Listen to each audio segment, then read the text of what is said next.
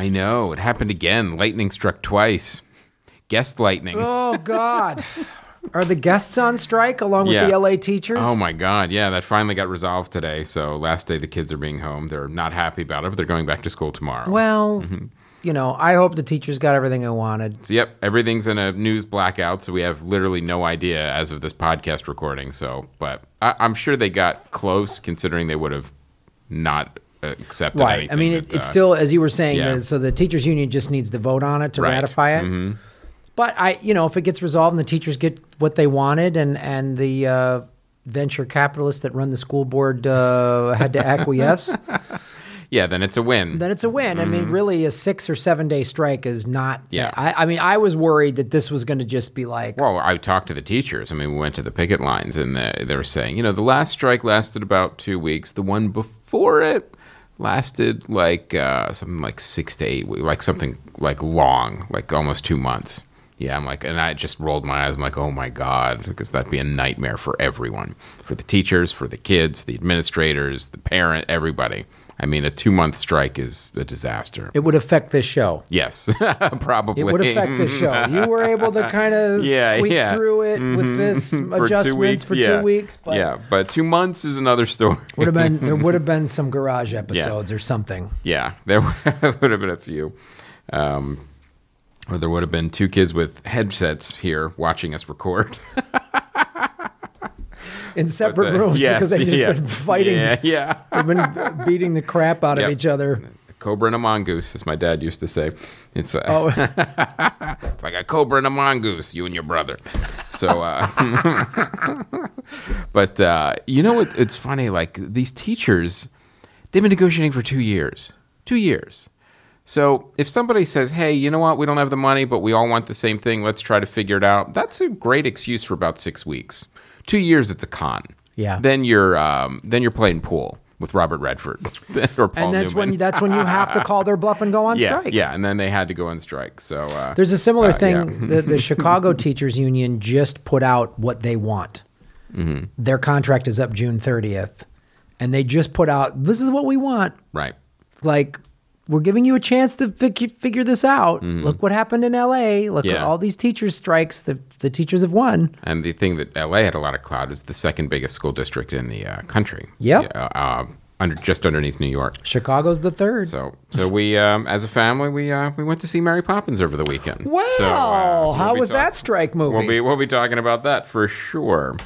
So we're going to be talking about a lot of movies today. We're going to be talking about Vice, Mary Poppins Returns, Beautiful Boy in 8th grade, and we've got our Patreon sponsors. We're going to be talking about some cool trailers, some DVDs and Blu-rays, and some very odd movies coming out in the theaters. And I know why it is, though. We're getting into the dumping ground for theatrical releases. People want you to catch up on Oscar movies, and we're getting ready for the bigger releases. So now they haven't quite figured out. Every once in a while, a good movie sneaks in here, but it's rare. And real quick, so they announced Oscar nominations came out this morning. Yes. We're going to do a little separate episode, 30-minute, just kind of going through it. It won't be we'll do the Doug Benson should, will, who will. So we're just going to kind of go through the announcements. We won't go through what we think we should win until we get Doug Benson. Yeah, we'll go into some snubs and whatever else that happened. But that'll be a separate episode. Yes. So buckle up for that, you sons of bitches. All right. So let's talk. Speaking of politics, and let's talk about Vice. You finally saw Vice. Now I will say this: going into Vice, seeing the trailers, and also reading a little bit about the film, reaction's been all over the map. Best movie of the year, great performances, to I've actually seen worst movie of the year. And I was worried, before I hear what you have to say about it, this is what I was worried about this movie, that would be like W, where it was just kind of like, liberal porn of like a polemic. So one-sided. Where it was like, you're not showing me anything I didn't already know, and you're not giving me any new information. You're just, reinforcing a specific viewpoint. I was worried about that too. I saw the trailer and was like, all right, we got a lot of wacky wigs and haircuts. Right. And, I don't know if I'm going to buy this. And weight gain, weight loss. Weight gain, prosthetics, you know what I mean? Yeah. Crazy accents and whatever else, and But Adam McKay, he's a good director, and overall he did a good job. Is there some liberal porn business in there? Yeah, there's some, but he also really, in the way that he did with The Big Short, give you a lot of details that you probably weren't aware of. Right. That I at least wasn't aware of. And I'm sure a large portion of the audience who saw this movie was like, I did all the specifics of Big Short. Even some of it was kind of hard to follow. Right. But, he did a good job. I mean, the one thing in Big Short, Steve Carell and those guys are not heroes, those characters in Big Short. They're kind of made out to be heroes. Like they were just trying, they all made money. They didn't give their money back. They didn't go, oh, we're going to help all these people get back in their homes. Right. They're just weasels that weren't as like they saw the writing on the wall. They saw the writing on the wall and profited from it. They profited from all of this misery. Yes. So those guys aren't heroes. Adam McKay kind of depicted them as heroes. That was the one thing I was like, all right. So one of the things that he does well, first, Christian Bale does a great job. Mm-hmm. He's almost unrecognizable. And we were when I was on this other podcast, Who Shot You, the Max Fun one, we had an interesting discussion. We were talking about Destroyer. And, we talked about Destroyer on this show in terms of,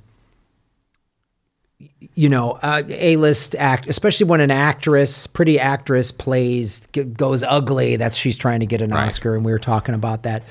This is different because Destroyer is a piece of fiction. Hashtag ugly Oscar. Hashtag ugly Oscar. Because he's playing an actual person. Like when Meryl Streep played Margaret Thatcher and it's actually an easier sell for me because Charlize Theron in Monster. Well, that was a good one. Charlize Theron, and they did a good job of making her look like that actual woman. Right. And so I was like, wow. And also when you're doing something like Margaret Thatcher or Dick Cheney, having a big name actor play them actually fits because here's a larger than life person being depicted by a larger than life person. Mm-hmm.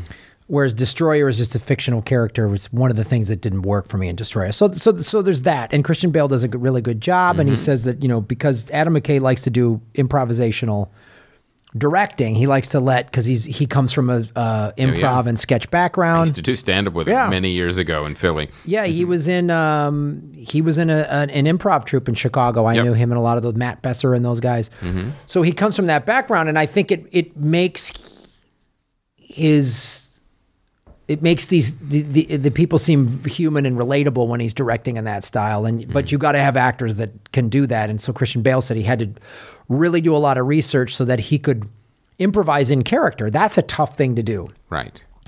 But he had that, Dick Cheney, cadence. I sound like Johnny Carson when I'm doing it, but he really did a decent job. The thing that I think he was pretty good with was how accurately Cheney and that White House circumvented the Constitution. Mm-hmm. Now, it's liberal porn in that he doesn't really hold any other White House any accountable for any of their crap. Right. The end of The Big Short, he, in my opinion, didn't go hard enough at Obama for not. He just said, all these people were prosecuted and this will never happen again. Then he goes, oh, wait, which is like, oh, shit. But he didn't flat out say Obama should have done more, which he should have. So there is that Hollywood liberal slant to it that makes it seem like the Republicans are bad only. Mm-hmm. That being said, Dick Cheney and George Bush are fucking war criminals, right? In my opinion. And it's good in some senses for this movie because it shows you all of the little specific conniving ways and how Cheney, the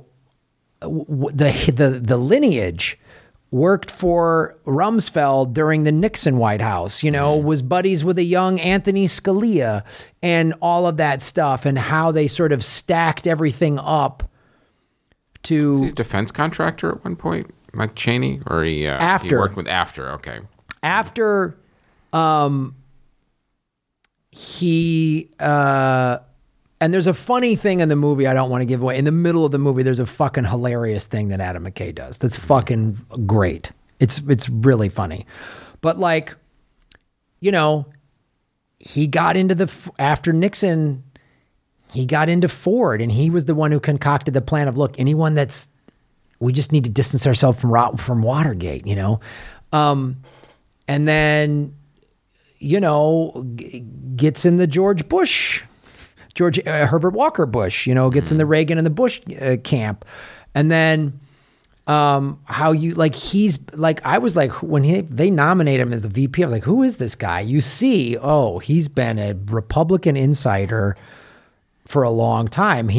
And after George H.W. Bush lost to Clinton, that's when he started working for Halliburton.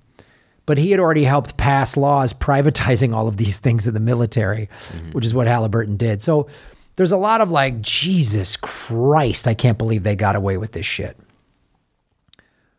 But then you need to do that for all of the last 7 presidents, 8. Like, I mean, like, you need to do this for a long time because they all got away with a lot of shit. You know, Zbigniew Brzezinski armed the Mujahideen ahead of the Soviet invasion of, you know, I mean, like, we could all go into that. But as a film, I did like it, and it does have funny Adam McKay things in there, you know, where he's like, I can't begin to know, and the person doing the voiceover, I can't begin to know what Dick Cheney was thinking at that moment when he first hatched the plan that, you know, because he's asked to be the VP and he's like, I don't want to do this. You know, there's a scene, they're at a party and George Bush Sr. is like, thanks to, and you see how his wife, Amy Adams, plays it great. She's the like Lynn Cheney. She was the like, got him on track, you know, and made him the man that he is, you know, kind of thing. And that relationship is great. The acting in it is great. So as far as just a movie, it's a very entertaining, good movie. And I think it provides a lot of information that people didn't know about the intricacies of what that White House did. But then, you know, and then there's just funny stuff. Like, I don't know what they could possibly, was it some sort of Shakespearean thing? And then like, you see the Adam McKay humor. I don't want to give this away, but there's some funny ass shit in the movie that makes you laugh out loud. And then, you know, there's a scene very much at the end, a stinger that's just sort of like, I was like, all right, that's the like. For the sequel. Yeah. It was just more, that was where I was like, yeah, you just made the thing for liberals to high five over. Right. And you're not holding the whole corrupt system accountable. That's my point of view. Okay. That's why you should go to Political Vigilante on my YouTube. But good movie. So it is good. Not Best Picture of the Year. Right. But good, a couple good perform. I mean, I like Christian Bale, you know, he got the nomination and, you know, he did a good job in it. I mean, he really. Now, is the movie, like if you had to name the tone, is it satire? Is it, you know, over-the-top comedy? No. What is it? No, it's not a comedy. It's not satire. It is You can't really tell from the trailer. No, and that's part of the problem is trailer editors don't know what to do with a movie like this. Right. They want it to be wacky satire or it's real serious. It's a dramatic depiction, a dramatization of actual people and actual events that has some funny jokes put in it. Okay. You know, that has some funny interpretations of stuff. But it's usually clearly, the jokes aren't like, haha, wasn't it this slapstick gang at the White House starting an illegal war in Iraq? It's like the joke is like clearly an Adam K joke. I don't want to give the jokes away, but just like, well, I don't know what happened here for sure, so I'm going to do this funny thing in here to help explain it, just to sort of like comic relief, because the shit they got away with is, you know, insane. It's insane. It's insane. All right, so check out Vice. Did okay on the Academy Award nominations, Yes, that's for sure. Yes, so we'll talk about that. So I saw Mary Poppins Returns with the family, and interesting thing is I was reading the trivia, and some of the trivia is absolutely fascinating. Like Angela Lansbury and Dick Van Dyke are both in the film. They're both 93 years old. No way! 93, and Dick Van Dyke is dancing on top of a desk. Awesome. And they even said they gave him 4 options for his dance scene with varying degrees of difficulty. He insisted on doing the hardest one and refused any help while filming the scene. But he apparently looked so good for 93, they actually had to make him look older with makeup and a wig. So I found that absolutely fascinating. Now, this movie, I'll tell you, it came out at really the right time because everything's going to hell, in the world. There's nothing but bad news. It's been awful lately, and this movie is a nostalgic throwback to not only musicals of the 50s, but also of like that magic of big studio movie making that had singing and dancing and big stars, and ultimately at the end of the movie just made you feel good. Like, it was one of those feel good. There's no problems are going to be solved. Giant things are going to be solved in this. There's no giant heart-wrenching scenes in this. There's it's human emotion, it's connection, and it's ultimately joy. The movie is supposed to bring joy, and that's what it does. And that's what that's what, especially that era of 70s Disney, Chitty Chitty Bang Bang, Yes. Mary Poppins, those were just fun, joy. Musicals. Musicals. Yeah. And the one thing I really liked, too, was that the director, Rob Marshall, he wanted to do a hand-drawn animation scene that was reminiscent of the original Mary Poppins. The studio exec said, no, we want to do it all computer. And he said, no, we're going to be fucking doing hand-drawn.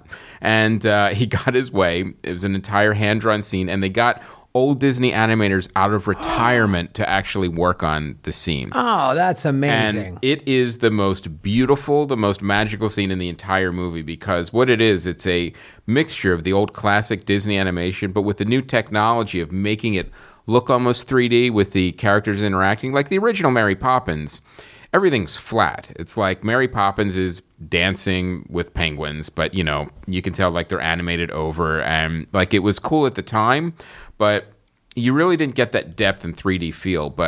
And the argument is always, well, you can't do that with 2D animation. It has to be 3D animation to really get immersive like that. Not true. This movie proved that argument wrong, and I knew it was a wrong argument all the time. You just have to let the artists do their thing. They're in a car. They're in a nightclub. They're in this. There's these beautiful hand-drawn animated scenes, but then the camera's moving around, and it looks fantastic. Like it looks like these 2D animated characters and images are coming to life with the 3D live-action characters. Like to the point where you've never seen it before. Oh, wow. And the reason is because nobody does 2D animation anymore. And if it is a 2D animated movie, it's not going to have live action people in it. Because that's always the go-to. If you're going to mix live action and animation, it's always going to be 3D computer animation. Did it make you go, yeah, I'm glad we saw this on the big screen? Like that scene particular, did it need to be on the... That scene particular, yes. Yeah. There were other scenes like, they're just in the house or the bank, or even some of the other fantasy scenes were good, but that one was like, oh my God. It's so good that you're like, well, I would kind of wish the whole movie was like this. Yeah, and but again, too expensive. He could only get his way for one scene. Now, the movie itself, the acting's great. Emily Blunt's fantastic. She's really good. She really let's look at her for a second. Yeah. She's an amazing actress. She really is. She keeps getting more diverse in her roles. I mean, remember when she did the first badass action movie? We're like, huh? Yeah. The cute girl from the rom-com, the girlfriend, is now like an ass kicker, and now here she is doing Mary Poppins. Like she's a really versatile actress. She was fighting time monsters. She was fighting, sound monsters, and now she was Mary Poppins. And Mary Poppins came out in '64. So that means. And again, another great trivia item is that it was released 54 years later, which is a record for the longest gap between a live-action film and its sequel in history. Wow. So I will say this. It's not a perfect movie. Like, it does what it sets out to do. It's supposed to be a fun, nostalgic, joy-filled Disney animated, live-action, fun family movie. It achieves that for sure. Where it falls a little flat is that, is the songs. Like, the songs were a little just kind of flat. Like you expect a movie like this, especially because it's been in development for so long, and music is such a large part of it, that these songs are going to, the guy from Hamilton, the songs are going to be amazing. And they weren't. They were just okay. So that was probably the most disappointing part. Like, but they weren't bad. They were just okay. But like, I'll give you an example. Like when you saw Frozen, like I remember seeing Frozen thinking these songs are fantastic. And then halfway through Let It Go, I'm in my head, I'm like, well, that's Academy Award nominated song, and sure enough, it did. It got nominated, but there was never. You could just hear the gold statue jingle. Totally. When I'm like, okay, this is going to be nominated. But for a movie like this, like there wasn't any of those standout songs, which I was a little surprised at. Everything from Fly Kite, Supercalifragilisticexpialidocious. Like there was never any of those really standout songs. They were okay. Like they weren't like, oh, these songs are horrible, but it wasn't like that. You wanted just a little bit more out of the songs and the score. But really, I mean, the kids liked it. My wife liked it. I liked it. It was a really good, fun, joy-filled, nostalgic movie. It just wasn't perfect. It could have been a little better if the songs were better. If it was a little long, it could have been a little shorter. But I know the original Mary Poppins was long too. I think they were a little bit too slavish to the beats of the original movie. Like, well, we need to recreate the original movie. Like, these are the Banks kids grown up, and we're going to be on the same. We're going to be in the same street, and you're going to have some of the same characters or their descendants or whatever. I'm like, well, you don't really have to. It's Mary Poppins. She's a magical nanny. She could go and do whatever she wants, and she doesn't age, so it could be a completely different family. It could be any of those things. But they chose to kind of stick a little bit too slavishly to the original, which I don't think was completely necessary. But other than that, like I said, it was just a fun family movie for sure. Mm-hmm. All right. And speaking of a family movie, you saw A Beautiful Boy. It has a boy in it and a father. It is a family movie. So this movie is based on two books. One is the father. David Schiff's book, A Beautiful Boy, A Father's Journey Through His Son's Addiction. And then Nick Schiff wrote a book called Tweak because he was a meth addict. Mm-hmm. So it really is combining those two actual accounts. And then the co-screenwriter, Luke Davies, is himself a recovering addict. He wrote a book after he got clean called Candy, which was then also made into a movie in 2006. So they did a really good job depicting drug addiction and how it affects the family. And, Steve Carell does a really good job as this super concerned father who, kind of does everything you shouldn't do when you have a son that's in that. You try to do that and you hope it's going to, and you meddle and you monitor their life too much. And you see his journey of like having to come to grips with the fact that no matter what he does, his son's going to be an addict. Mm-hmm. And if his son gets clean, it's not going to be because of him. Right. And that's a thing that's a really hard thing to deal with if you've ever either come from a family with addiction or had a loved one that was an addict who just their behavior defies logic. And you're like, what are you doing? This kid, like, you got accepted to college. What do you, and the kid, man, he does an amazing job, of, what's the kid's name? Who's in it? Charlotte, the kid, I don't have this wrong. Oh, Timothée Chalamet. Yeah. Timothée Chalamet. He does a really good job of like, and you see too, and this is the case with alcoholics or drug addicts, but especially drug addicts, they relapse numerous times. Mm-hmm. And the thing, it's based on these events happen, so they do a good job of accurately depicting it. You keep waiting for the Hollywood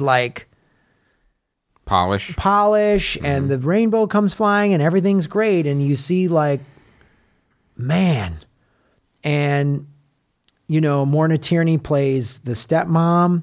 And so they have 2 other kids and you see it. You see like how it affects the little stepkids who look up to their older half brother and, and you see the mom, they're divorced and she's in LA and, it's a really well-made, gripping, pretty fair account of how a family, how this affects the entire family, man. Because it's like, I mean, it's a disease. It's like if you had a kid that was, had leukemia or cancer or something, it would affect every aspect of your family's life. It would affect the other kids in the family. It would affect your money. It would affect your job. It would, they do Steve Carell does a lot of great scenes of him just like not paying attention somewhere. Right. At work, or the other kids, his younger kids have a swim meet or, just like, and you're just like, wow. And you see the pain and the emotion of it. It's been a lot of kids in crisis movies this year. This movie, the Julia Roberts movie, Boy Erased. It's been a lot of them came out this year, which is, what people don't realize is that movies take a very long time to go into development and in production. So it's always a weird coincidence when similar ideas and themes get released in the same year because there's so many variables. Yeah, there's a lot of variables. But I think sometimes, too, is like one of them gets greenlit and then everyone goes, well, let's piggyback well, if they're greenlighting, then this other script we have that's similar, let's get that made. Yeah, there's that, too, because that got Julia Roberts. Well, this one, well, how about we'll get Steve Carell? So... Yeah. But it's and it's like you watch great this. Marketing means. Oh, people like kids in crisis movies. Let's greenlight 2 or 3 Junkie more. Kid. Let's do it. Grab it. But yeah, you see the family have to figure out how to get to Al-Anon meetings. Like as someone that's done that, I'm just like, let's go to Al-Anon. You're not going to be able to change anybody. It's never going to work. Never going to work. They're going to do what they're going to do. You just got to take care of yourself. But like. It's a really well-made movie, and you just save some people a lot of time going to those meetings. Yeah, you just summarized the entire thing. It's never going to work. You're never going to change them. And just kind of, and we'll go into it in a separate episode. Just kind of glancing at the Oscar nominations. I might put this under the shun category. We'll go into that a little more, but it's a good film, and it's worth watching if you can see it, and there's great performances in it, and well made, and feels pretty accurate. You know. So I saw 8th Grade, and this is a movie I've been wanting to see for a while. So I finally got a chance to see it. And Bo Burnham is a mid-20s comedian, but he also was a YouTube star when he was young, when he was a teenager. So he's actually drawing a lot of those experiences as he made this movie, because this whole movie, it's about a girl's last year of 8th grade, actually last week of 8th grade, but it's told through the lens of devices and social media and all those things that those kids are on all the time. And as a father of an 8th grader, this movie resonated particularly well with me, because we all watched it together. My wife, my daughter, and I, and there's a lot of things we were laughing at, like everything from being on the device all the time to just being snippy and cranky all the time. My 13-year-olds have 2 settings: sullen and irritated. That's pretty much it. So that was depicted very well in the film as well, and. One of the things that I found really, really interesting about this movie is that it got some Golden Globe love, but, Oscars kind of shunned. And one of the reasons I believe, I don't have no proof to support this, is that because the older Academy viewers, the older Academy members, would have no idea what's going on in this movie. Right. Unless you are very young or you have a child that's about this age that you see what they're going through, your ability to relate to this film would be limited. And because it's the kind of film that if you're kind of in that world, which is a lot of people, you get it and understand it, and you see why it's hard, and you see, the truths that are being revealed from this film. However, if you're 80-year-old Academy member, or even there's no way you would relate to any of this, because first of all, you barely understand what they're doing on the phone. That's like Instagram, Snapchat, and all those things. Like, there is a joke. The filters. Yeah. It's like, no one uses Facebook anymore, Mom. Like there's lines like that also made us all laugh. But it was really, I was trying to figure out like what it reminded me of, and then it kind of came to me. This is a technological YouTube version of Welcome to the Dollhouse. That's really what this was, for sure. Like, this girl is an outcast, but she comes alive when she does her videos for YouTube. She can't figure anything out. She's angry and lashing out. She likes the boy that barely talks to her. All those things, like, you could kind of see. And there's girls. The pretty girls are mean to her. That. And pretty girls are the worst. Yeah. They don't understand. It's not gonna last. So it's a great mix of Welcome to the Dollhouse, and also it has those tropes, but told in a different way, of like, a John Hughes movie, like a 16 Candles or something like that. So I think it's a really interesting, but it also felt a very personal story. Like the filmmaker, even though the filmmaker is male and the lead was female, it doesn't matter, because what they were going through at that age was the same, dealing with peers and social media. And, it didn't really get into cyberbullying as much, but you could tell that there's definitely that element. It's always there. The clueless parents that are, they're never going to understand you. You're 13. It's never like, no matter what the parent says or does, no matter how loving and caring the parent is, like in this movie showed, when you're 13 and the whole world feels like it's closing around you, you're going to lash out. It doesn't even matter. So, and it has some great moments and scenes like that, where you have the lead, and, Elsie Fisher is the lead, and she does a fantastic job. She just graduated 8th grade when she was shooting it. It really shows everything she was trying to do. It was like, at one time she's angry and, lashing out. Another time she's so insecure and just wants to break down in tears, and, bad things are happening, good things are happening. It's a complete mix. But the whole point is that it's difficult to navigate at that age. And that's what this movie shows so beautifully. It's all difficult. Yeah. It doesn't matter who you are, where you're at. It's difficult to navigate. Yes. So, and that's what this movie showed. And I really thought it was a really great, heartfelt movie. It was a. The one thing I do have a bit of a problem with is the rating. I mean, it's a rated R movie, so what it is kind of eliminating a lot of the kids that should be seeing this movie. Oh, right. Like, a 17-year-old, I'm like, no, every 13-year-old should see this movie.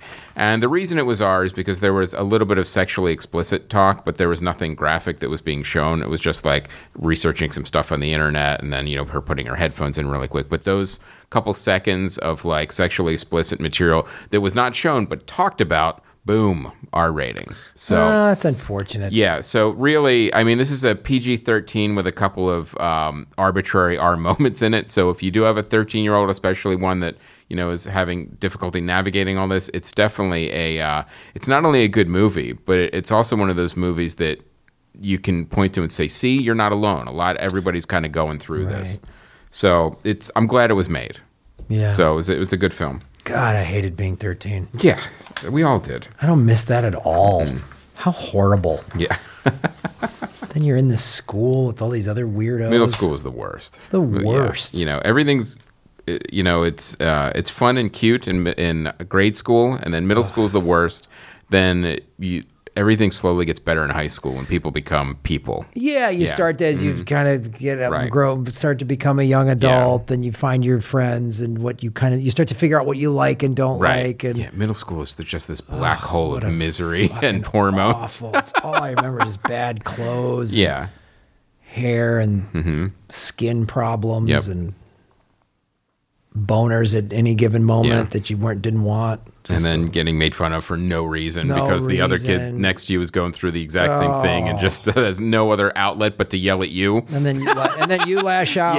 Exactly. No one's handling it right because you're dumb 13-year-olds. Yeah. Your parents don't care. No. Because they shouldn't, because 13-year-olds are stupid. Yeah. So all right. So check those movies out for sure.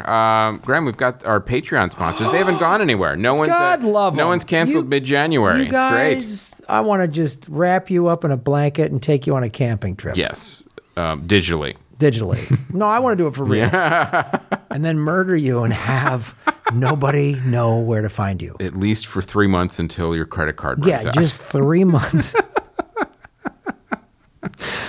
So we should add a CFN camping murder camp trip tier. Yeah. It's a couple $100 a month. And you may or may not. Camp murder tier. Come on, guys. It's a CFN murder camp trip. And for an extra $20, you could choose your method of murder. Yes. Drowning. It's right. Bear mauling, whichever. That's a premium tier. Hiking accident in quotes. And rock slide. So, or going to a national park where there's no rangers on the payroll right now. Yeah. So there's that danger as well. Stumble across a meth lab tier, get murdered by them. Yep. Or have a Joshua tree fall on you. Yeah. So Johnny Rulon. Promoting his son of a bitch. He's promoting his novel Green Cheek. It's Junkie's Guide to Street Magic. It's on Amazon in both digital and hard copy. It's an experimental stream of consciousness novel, which follows the exploits of the muse Calliope and her mortal lover T.S. on a journey through time, dreams, and the hidden place of a supernatural America. The website is happyhorrorshowproductions.com, happyhorrorshowproductions.com.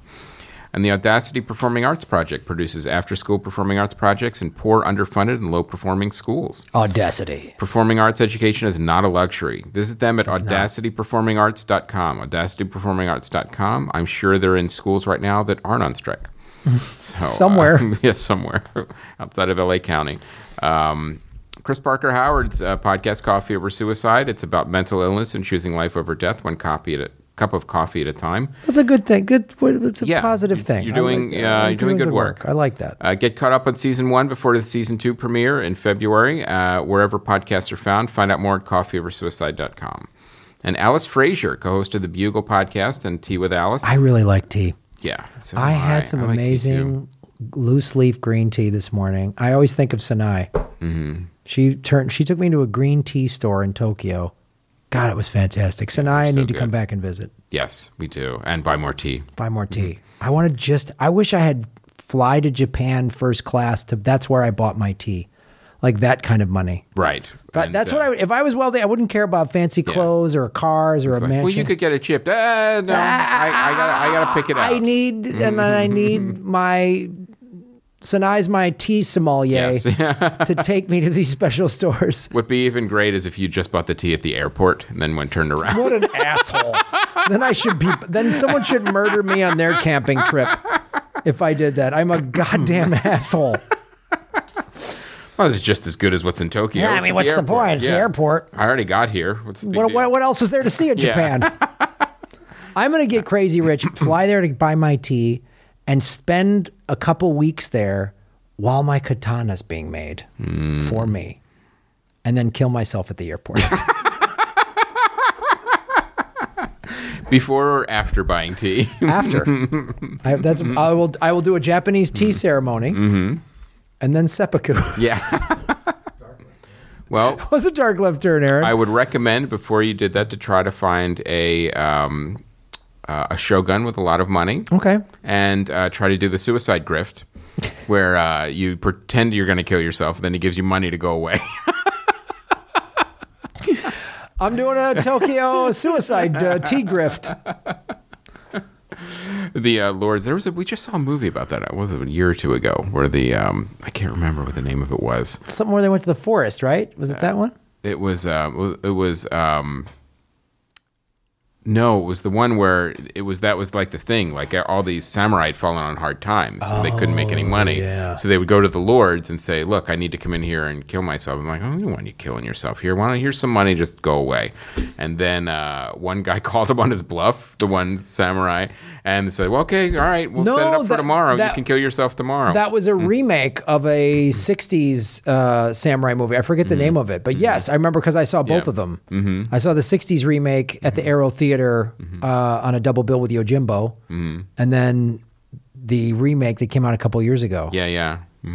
With I forget who's in it. Is Ken Watanabe in it? I'm not sure. Anyway, yeah, it's a blur. It's good. So anyway, Alice Frazier. Frasier brings you a series of 3 genre-bending solo stand-up shows that explore the boundary between comedy and tragedy. You know, the people that just fast-forwarded through all of these Patreon just missed a really cool topic about suicide grifts and samurais. and high-end tea shopping. The shows were recorded back-to-back as a 3-hour show at the Melbourne Comedy Festival in April 2018 with a binaural microphone, which creates an intensely immersive listening experience. Go to alicefrazier.com. And Rebecca Evans, The Art Podcast. When we move past hesitation, we're true to ourselves. We find our own art in life.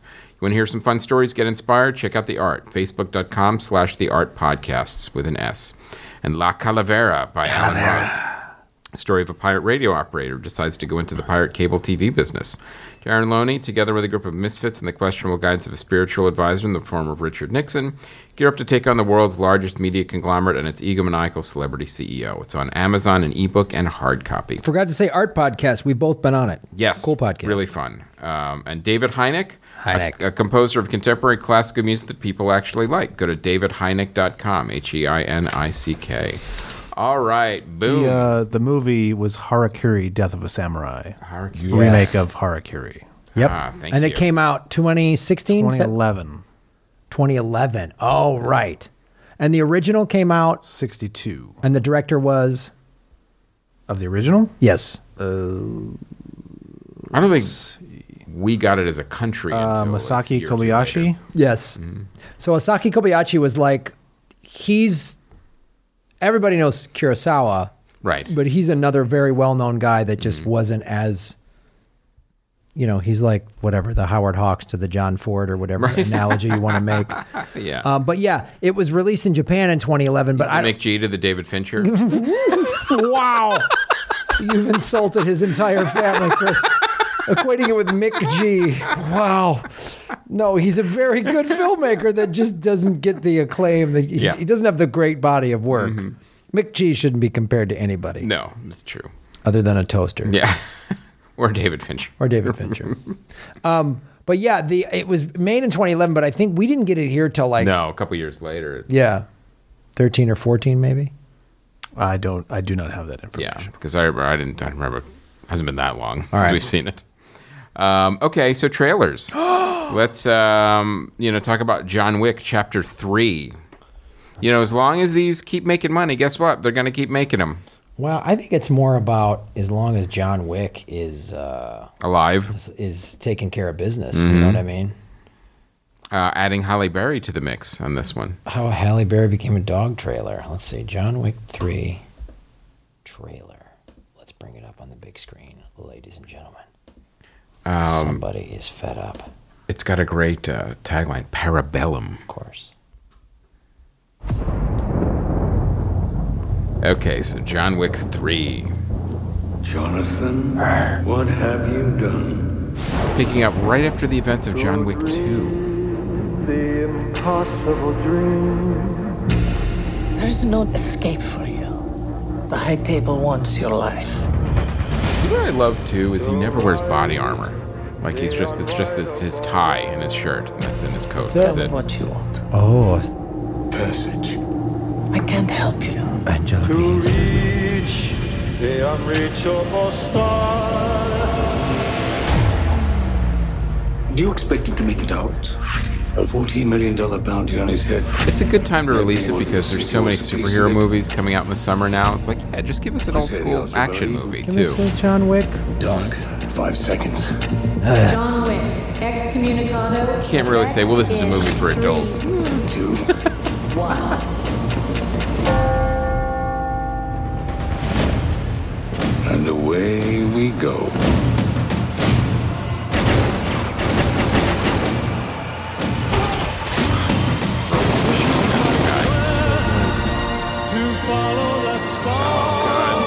Samurai motorcycle assassins. No matter how He's Morpheus. Oh, yes, he comes back. Yeah. Gives him pills. Riding a horse. Then he shoots a guy in the head with a horse. Oh, now he's on a sand. Oh, great. Sophia, we're not in going the in Aquaman like the set. old days. Just a conversation. Nothing's ever just a conversation with you, John. Well, that is true. Yeah, it's got you there. It's true. You never just like have coffee and talk. No, you always got to shoot somebody. Who let the dogs out? Yeah. I'm in. Well, finally the dogs get to fight in this one. Yeah. I don't want them just talking. And the next one is Miss Bala. Miss Bala. Yeah. Trailer, ladies and gentlemen. Miss Bala official trailer. I'm not giving up on my family. And Anthony Mackie. Oh, I wonder if we're gonna have corrupt officials. I'm so happy that you're here. Well, if you hear the word happy in the first line of the After my movie, you know parents things are died, going to go Yeah. south I in didn't 30 really think seconds. I was going to be able to come back. Especially if if they people are wanted, dancing in a but you club. always made me feel like family. You are my family. Family. So family's important. We're happy. Oops. Oh, now it's Boy, if yeah. you take away family from someone who really values it, Yeah, then they're in trouble. I bet you they're going to be mad. They might want a little thing called revenge. What? Yeah, Mary, from Los Angeles. I just want to find my friend. I need you to do a favor for me Snarled. first. You mess around and I'll kill you both. Park the car real close to the curb.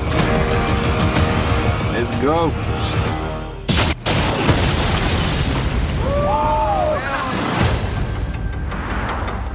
Is this you? You have to believe me. They made me do it. The building that you blew up is a DEA safe house. You know how long you'll go away for? Unless you help us get Lino Esparza. Please. Possibly some corrupt things going on. Drug dealers. Cartel action. Forget your friend. No one's coming to save you. Whether or not you survive, It's entirely up to you. A lot of guns with scopes on them. you're gonna be my queen. You gotta learn how to use one of these. A bala, the bullet. A bala said it was everything. Ever since you showed up, the police been one step ahead. You better do what you need to do. That must be the lieutenant that the drug dealer doesn't listen to. I have a plan. I'm going to come back for you. There's always a lieutenant's like, I don't trust you. Yeah. Oh, it's she here, then I'm the not giving police up on know my exactly what we're doing. Shut up, Ramon. Yeah. We're in love. You don't know what you're talking about. In the end,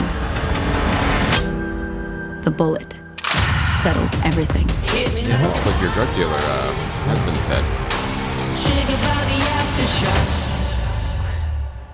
So, all right, not quite a Taken movie, but in the same realm. Well, I tell you, if you're going to just do an action-y, shoot 'em up, I like a... It's not just a, you killed my sister, I'm coming for Right. you, but like, I love it when somebody is... she got jammed up through no fault of her own. Right. Now she's in too deep. She is in too deep. What does she do? She's framed. They took her family. The DEA is running a game. Yeah. How do I get out of this jam? Maybe you side with the drug dealer. Ooh. Maybe you play both sides against the middle. You do. Yeah, you're a triple agent. Maybe you don't know what's going on. Maybe black is white and white is black, Chris. Maybe up is down. Yeah. Maybe rain is sun. From the director of Twilight. Oh. Wow. wow. Boy, did Aaron just ruin the party. Yeah. Sorry to poop in your cereal. We were so excited. You know, it's weird. I didn't see that tagline on the trailer. From the director of Twilight. From the director of Twilight. Man, do I not want to see this movie now. I was all excited. Gina Rodriguez taking care of business. Corrupt DEAs. All right. You never know. Well, we'll see. Maybe just needed to get Twilight out of his system. Maybe. Oh, no, we did all 4 movies. What? No. No, just the first one, as far as I could tell. All right, just the first one. All right. So you just took the money. Yeah. Went on a Twilight run. She? Catherine Hardwicke. Catherine Hardwicke. Catherine Hardwicke. That's right. She's actually, she's got a fairly impressive resume. All right, so we can't hold Twilight. No, we can't. She tried to do something different with Twilight. Didn't work.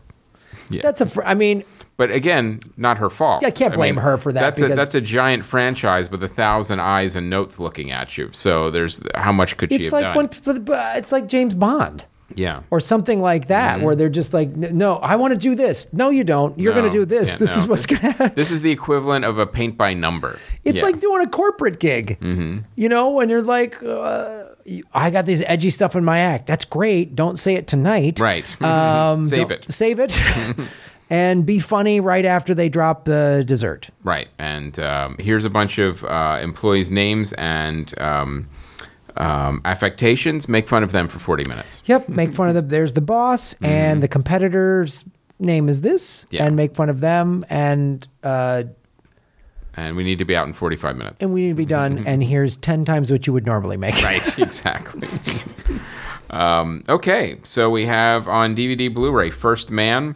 This movie I just didn't like. I really felt like it fell flat. It was definitely kind of like an overrated. Ryan Gosling was just, he was emotionally detached, but through the entire film, which is interesting at first, but after 2 hours, you're like, well, my God, do something. Like it's one of those things where it just didn't come together.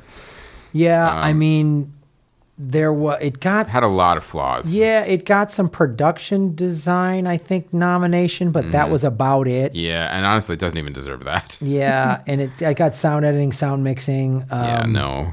Which, good luck beating Roma. Yeah, okay, yeah. But, and The Hate You Give, and that you saw that. I did see that. I really liked this movie. It had a really solid message. It's just weird, like release windows too. Like that was just in the theaters a couple months ago. Yeah.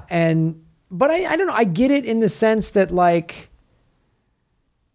we're in this weird time where you either got to see John Wick or something, or Glass, or Oscar nominees being re-released. Right. So, and the weather's bad in most parts of the country. So I guess then do this on VOD or something. I'm actually for the shorter release windows. I mean, I think I think some movies take way too long to come out on VOD and DVD. And for whatever arbitrary reason, the studios do that with specific films. It's just not the way the market is anymore. You know, people want to see the movie. They want to see it now. They're still going to pay for it. Make it available. Let people see it. Johnny English Strikes Back. I don't even know how many movies have been in this franchise. I'm a fan of Rowan Atkinson. You probably couldn't pay me to see this movie. You know, there's a lot of you younger listeners are like, wow, what has he done that's so great? And like, well, you have to go back to Blackadder and some of his earlier work. Even like some of the earlier Mr. Bean stuff is actually kind of good slapsticky, old school stuff, British humor. But his... I've always hated him. Out of all the stuff he's done, and he shows up in a ton of movies here and there, like as cameos and other things, everything from kids' movies to adult movies. And then, but then he makes these weird, like Johnny English Strikes Again. I guess they're kids' movies. I don't even know because they don't really do well here and they don't really fit. So I'm not sure why even bother. Just with a theatrical release for these. I'd say Hate You gives us a good movie, and then I would go out and try to see, Beautiful Boy or something like that before you run out to see Johnny English Goes to College or whatever this is. So, and the site spotlight and the fan feedback. The message boards are getting a little more active. If you want to check out and join the conversation, please do. We're slowly building them back up. A couple of you are coming back, and we'd like to keep that up. And, Charlene's doing a great job with the moderating. Thank you so much, Charlene. And Dana Gould merch is still on sale, 20% off. Use the coupon code DANA, and that will be until the end of March. And we are not resupplying anything, so anything that is there, you need to get now, because not only are we not resupplying it, but they're not reprinting anything. Like a lot of the physical merchandise and even the shirts. I think Dana's doing the Bevel Aquas as a reprint, and that's it. And all the other designs, like the logo and the Opera Man ones, we're the last place you're going to get them. So if you're a Dana Gould fan, check them out and make sure you do it very soon. Limited merch, guys. It's you know, when you do that, we're clearing out the store. We're paring stuff down because we're going to be going into more production this year. Yes. And also, you know, when you do that, you're supporting our site. You're supporting independent artists and comedians. And the other thing too is it's merchandise we've already paid for, so it actually helps us a lot to liquidate this inventory. It's like not only getting a profit, but we get the money back that we spent. Yeah. So it's really helpful to us if you grab stuff in the store. Also, the Allison Rosen merch, we are also liquidating. That's 20% off. Use the code SNUGGLE. So check that out as well. All right. And premiering this week. This is such an odd time of the year. It really is. And, you know, what's weird is, like, the Kid Who Would Be King, I would almost put in the same category as Johnny English Strikes Again. It's another, like, weird UK import of a live-action kids movie.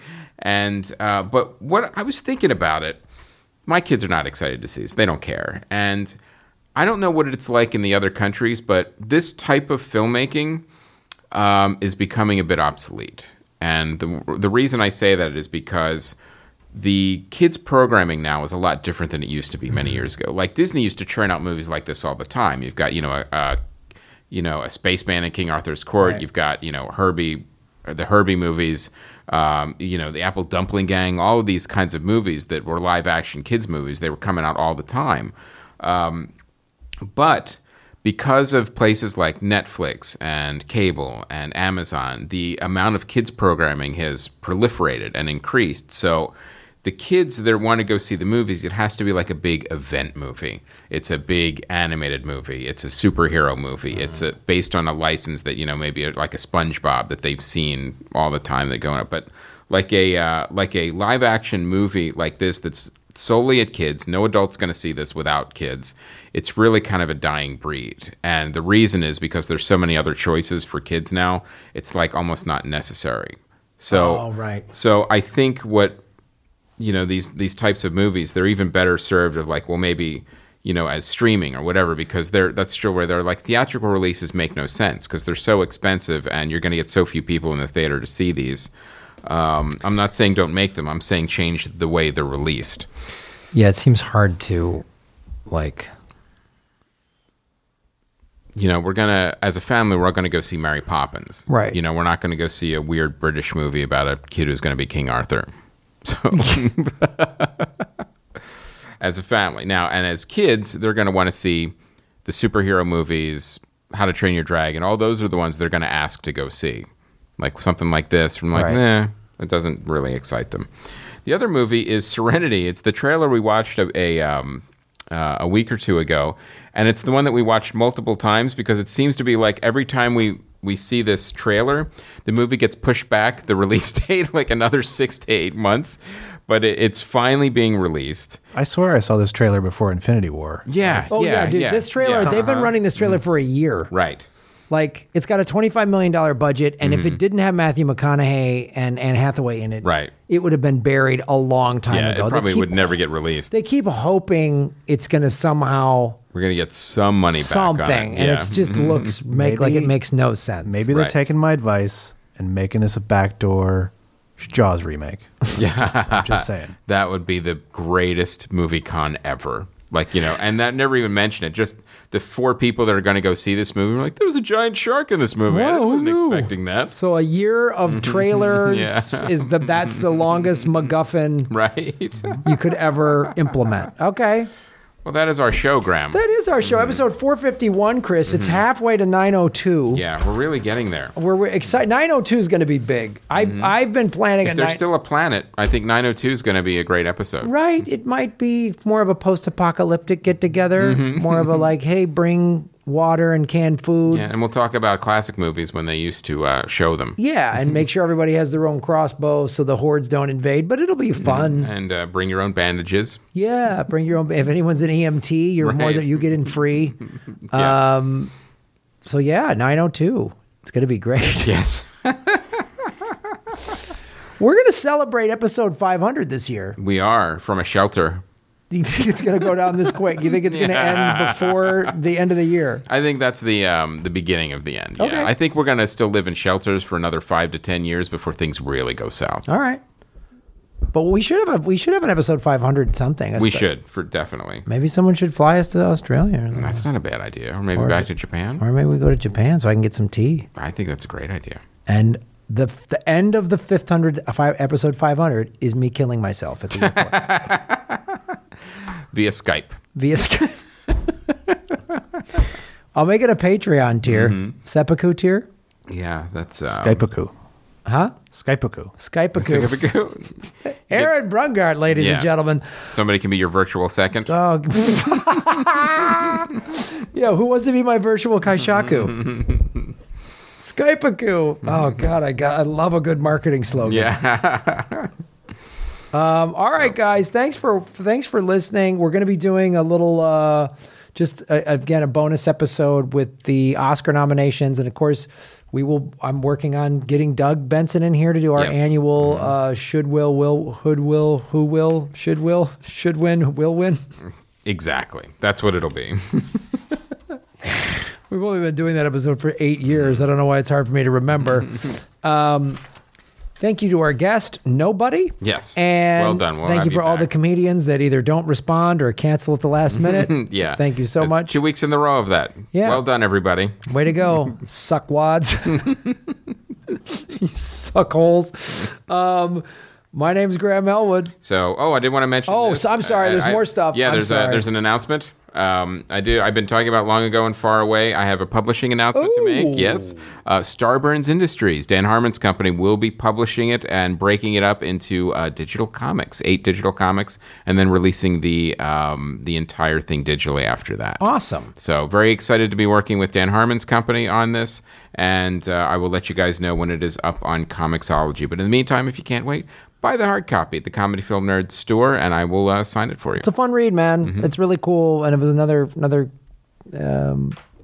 way to support the show, and it's awesome. And I'm doing Political Vigilante live in Hollywood, January 30th. My special guest is Jimmy Dore.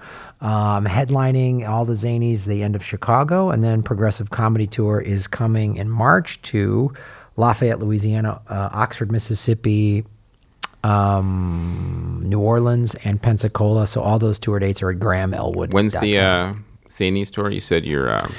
February 21st through March 2nd. Okay. I'm doing 3 nights in St. Charles, 3 nights in downtown Chicago. So you're doing the Zanies the end of Chicago, you said. So what would be... Well, Chicago is going to be done. By the end of February, Chicago is going to be off the map. So... Yeah. So, yeah, we just need to know when that is. Yeah, it's just a plan. Plan accordingly, guys. There will be no more City of Chicago come March, so come see me headline. Skype-cago. Yeah. Skype-cago, guys. One of the Pacific Rim monsters is going to... Kaijus is going to come out of Lake Michigan and devour...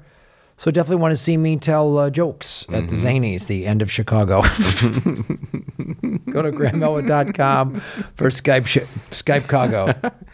Well, that is our show, ladies and gentlemen. So we will be back next week. Actually, stay tuned. We'll be having the reactions to the Academy Award nominations that will be released very shortly. So my name is Chris Mancini. I'm Graham Elwood. And remember, Han shot first. We did that in the other order. It screwed me up. It just threw me off. I didn't know what was going on.